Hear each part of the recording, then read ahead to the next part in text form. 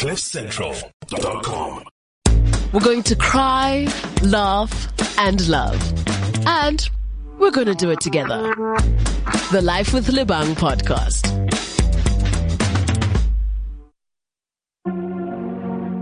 Hey, hey, hey. It's another episode of Life with Lebang. Welcome to the show. Courtesy of CliffCentral.com. My name is Lebang Khosana, and we are going to hang out for the next couple of moments just to chill, get to know each other just a little bit. I hope you're feeling good. I hope you're smiling. I hope you woke up on the right side of the bed this morning. If you did not, try again. There's nothing wrong with getting back into bed and then getting out again. I don't know why they don't actually encourage that, because sometimes when you just hop out of the wrong side, it's too late, and I don't think that should always be the case. So it's another week, another show, and today we're talking about young Mula baby. Money. One of the toughest things to talk about, just because it's so tricky, right? It's just one of those subjects that I guess we were always taught just to keep close to the chest. I mean, doesn't matter where you are, whether it's amongst friends, whether it's family, whether even in the workplace, we don't go around telling our colleagues, hey, this is how much I earn. Oh, well, this is how much I earn. And there's a reason for that. Money is generally a tricky subject. And can you imagine more so in relationships? Like in your personal relationships. It's really one of the most difficult things to talk about, especially for couples. But I believe that no matter how uncomfortable it feels, the two most important words to remember about a relationship or marriage and money is to never lie. Just don't lie. Just tell the truth. Be honest about everything. Be as transparent as you possibly can be. Otherwise, you're just going to find yourself in more of a mess. And look, I'm not going to sit in this chair right now and talk to you as though it's that easy. It's very hard to go from being the single person who makes their own decisions about their own money and decides how they want to spend it, to suddenly having to communicate to somebody else about how your money is going to be used in this thing that you guys are building. So it's not easy, but it must be done. And you know what we do here on Life with Lebang? We spit facts. We spit the truth. Even if it's sometimes the hard truth, it's ultimately the important truth. So get ready for a conversation that might trigger you. It might trigger you. And if you're not at that phase in your life yet, let this be a preparation. If you are already in this phase of your life where you are in a relationship and you guys are, sharing monies and things, then let this just be a nice reminder of what it is that you're up to. So just don't lie. Just that is my opening statement with regards to money and relationships. Just don't lie. Why? Because the facts are the facts. So there's generally a lot of things to consider when speaking about finances and a relationship. There's the big question, which is, do we split everything 50-50? Is it fair to split everything 50-50? Because in most cases, men kind of still want to feel like, that they wear the pants and that, they run the show. So how would that work if we're splitting everything 50-50? And of course, this doesn't refer to every single situation, but in most cases, men do still feel like they want to have the last word, because that's just the way their egos are set up. But you may have your own methods of managing your finances in your relationship, and if that works for you, then good for you. What happens when a woman earns more than her man? Or if one party earns more than the other party? Which is most likely going to happen, because the chances of you guys earning the exact same amount are just that's highly unlikely. So really, it depends on how you and your partner communicate, how things work out for you, and I guess just figuring things out together in your specific situation. So, there's people out there who are the professionals, and I always have to just bring in their opinions because they studied this, they went to school for this, so they are the pros. A financial advisor, Lisa Lindfield, once said that money is not one-dimensional, right? And this becomes even clearer when there's an income inequality in a relationship. She even explains and says that the money becomes a way to express the state of the relationship. Isn't that just so true?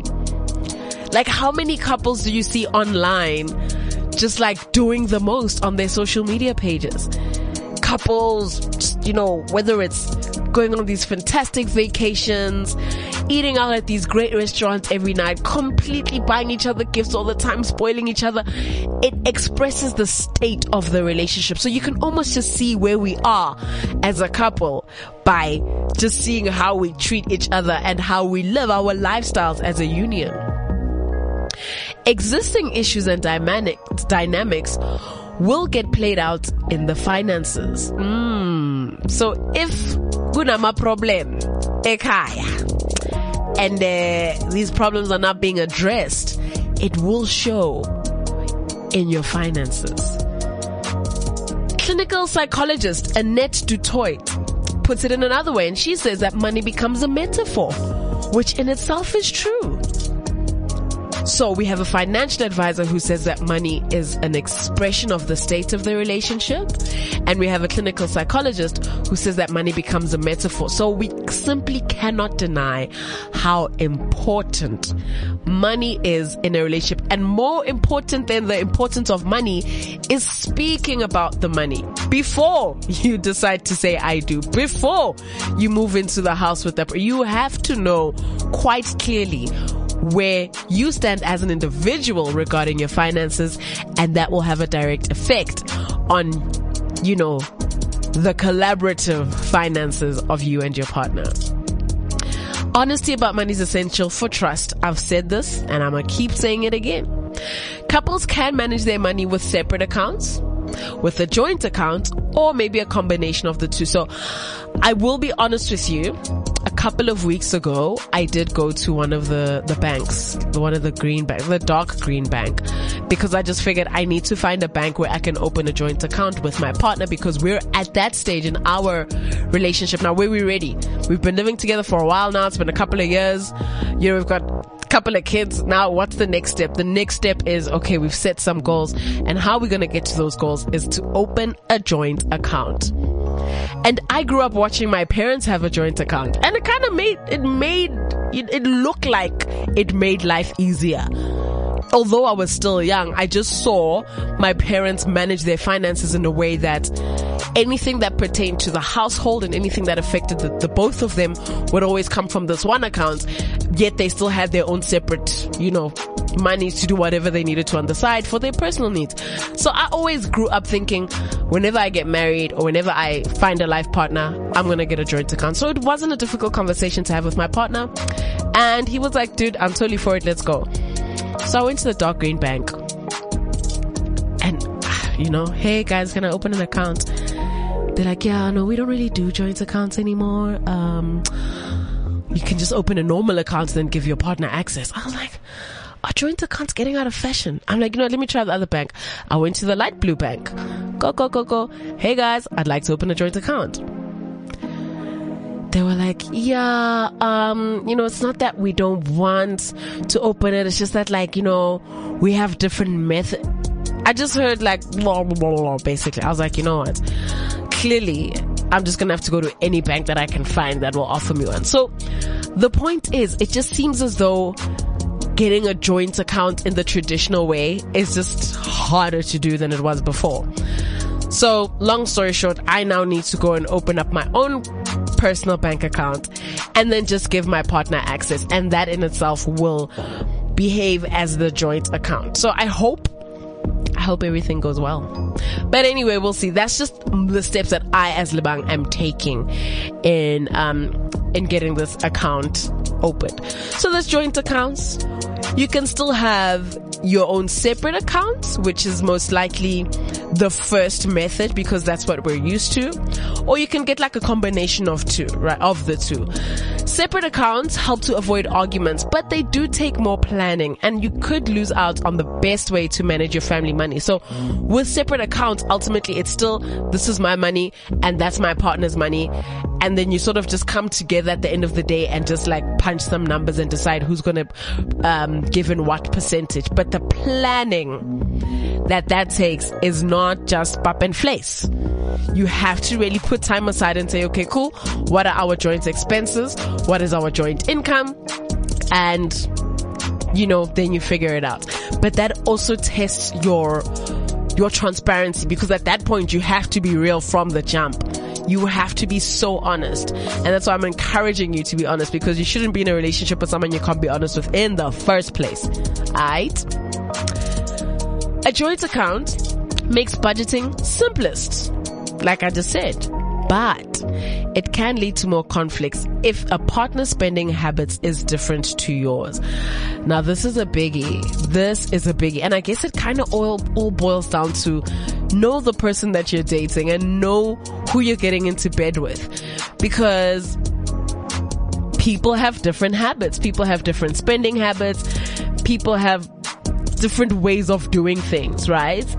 And if your partner is doing things in a way that you don't do things, it may cause some conflict. And worse is if it's a surprise.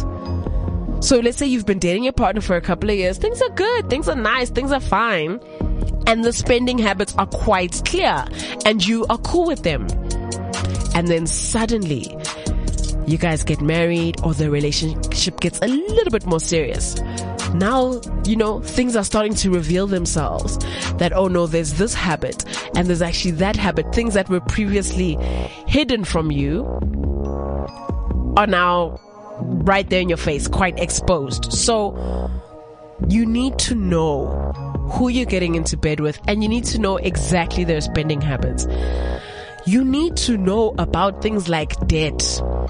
If you get into a relationship with a person who has 500,000 rands worth of debt and you only find out once you're married to them, that puts a huge spanner in the works. So all these things are important.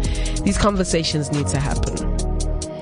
Combining a joint account with a private checking account for each spouse lets you track expenses and creates fewer money conflicts. I think that's the vibe. That's just the energy. That's where we should be at. Let's just, be able just to trust each other, but also just to track each other's expenses, not in a way of like, I'm hovering over your spending habits and I'm making sure no, just in a way that like, look, you must hold yourself accountable for this account in the same way that I'm doing that. So let's respect each other and let's keep the goal in mind.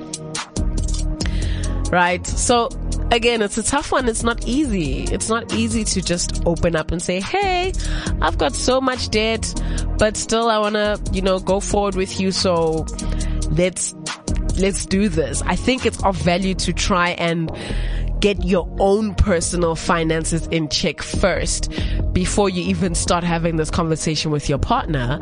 And that's just simply because it's a difficult conversation to have. It's hard. It's not easy, but it's so important and it'll save you in the long run. So some of the things that I do now with my partner, which are fairly new, and it's not things that we did from the beginning. From the beginning of our relationship, everybody was like every man for himself. Hey, you earn what you earn, I earn what I earn. But now that we are in this next phase of our relationship, it's more serious. So we have to sit once a month, like a week before payday, and we have an Excel spreadsheet with all of our expenses. How much is the bond? How much is the car? How much is the school fees? So all of our expenses, the Wi-Fi, groceries, petrol, life insurance, medical aid, everything is on a list. It's a budget, basically, just a household budget. How much are we paying the nanny? Everything is there. And really, it's not going to change. Monthly, it's pretty much the same. So there's like a standard amount that every month we know we're parting ways with. That we have to make sure that between the two of us, it's there. And it is sharp. Whatever happens after that, whatever you do with your leftover money, the world is your oyster. Do what you need to do because you are still an individual at the end of the day. So do your individual things, have fun, just as long as it does not affect the household. So it's a thing that we started at the end of last year. And so far, so good. It's keeping us on track. It's keeping us in check. And as I said, because that monthly budget won't change drastically, we know that this is actually what we're left with disposable income wise. So what you earn as your full salary is not what you can use and have fun with. Well, if you're an adult, there's things that you need to take care of. And then there's babies and children need this, they need clothes, they need nappies, they need, it just doesn't end. But what helps is that communication. Communicating and letting one another know in time is the best part of it all. So keeping separate accounts may be comfortable, and it could be a comfortable starting point for many couples, especially when, you are accustomed to managing your own finances and you maybe haven't yet gotten to that phase where I'm at, which is like shared expenses. But when couples start moving in together, there'll likely be some sort of income difference, and not to mention the debts, like I spoke about earlier, that may be brought into the relationship. I haven't even brought up the whole prenup aspect of it, the whole, married in community. Like, that is a conversation for another day, but we won't ignore it because it's key. At some stage, these are the things that we're going to have to speak about because, these are important things. But for now, let's just keep it basic. Let's just take this one step at a time. I don't want to scare you. So just keep those things in mind. Keep them top of mind, I would say, especially if you're in a relationship with someone that you love and you care about a lot. Think about the future of your finances.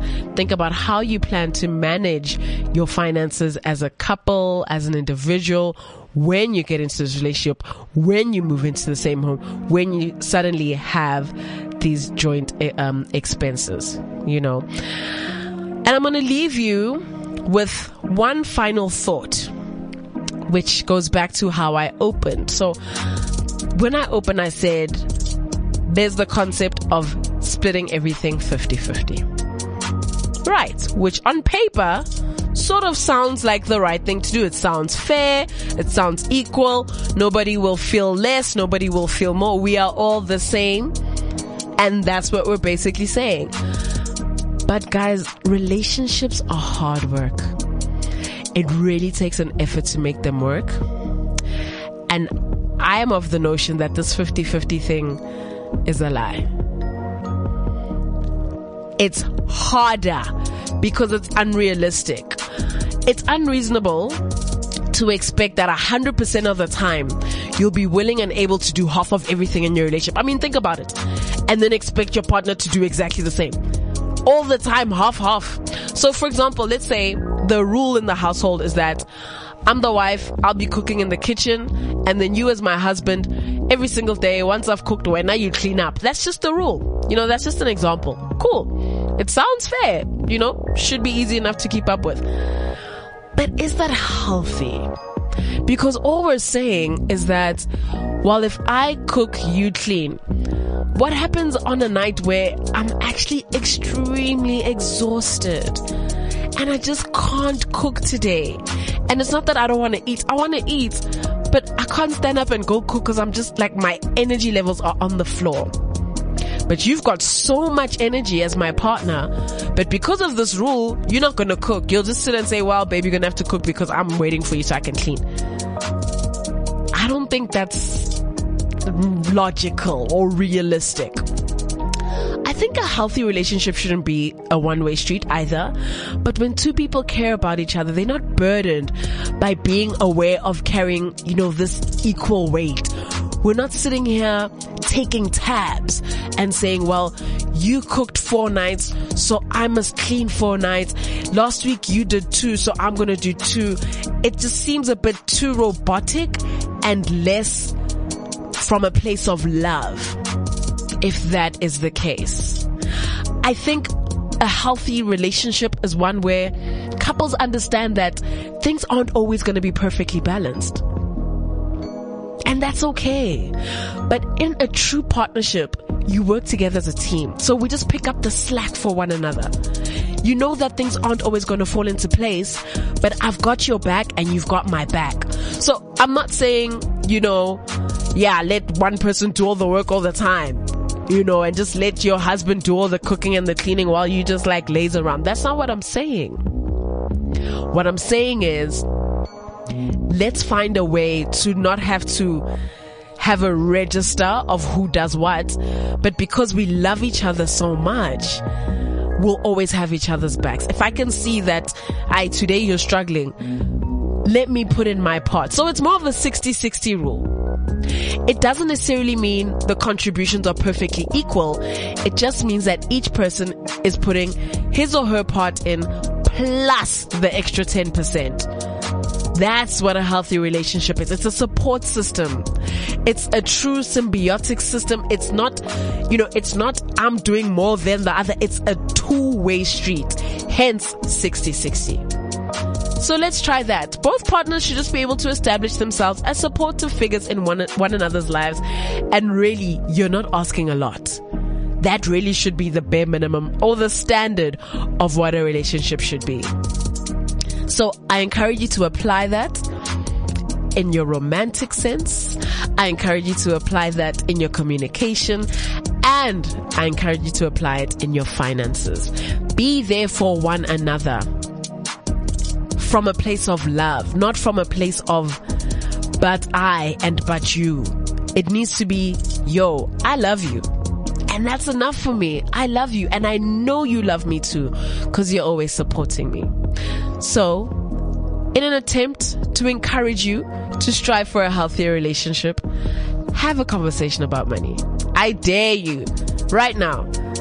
Pick up your phone, call your partner, and just casually have a conversation about finances and just see where they're at, so you can figure out where you're at, because that is going to be the thing that guides you. It guides you and it'll sort of give you a sense of direction for tomorrow, so that you're not surprised and you're not met with things you had no idea about. There's nothing worse than just being caught off guard, thinking, I know this person, I know them so well, they'd never do this, blah, blah, blah, chiggy, heavy, when you guys are there doing your thing. As soon as you say, I do, the tax man comes knocking. Why? Because your partner hasn't been transparent. Or perhaps you haven't been transparent with your partner. So those are my thoughts. I hope you've heard them. I hope they mean something to you. And I hope that after this, you will apply this in your life. Because this is life, right? And this is Life with Lebang. CliffCentral.com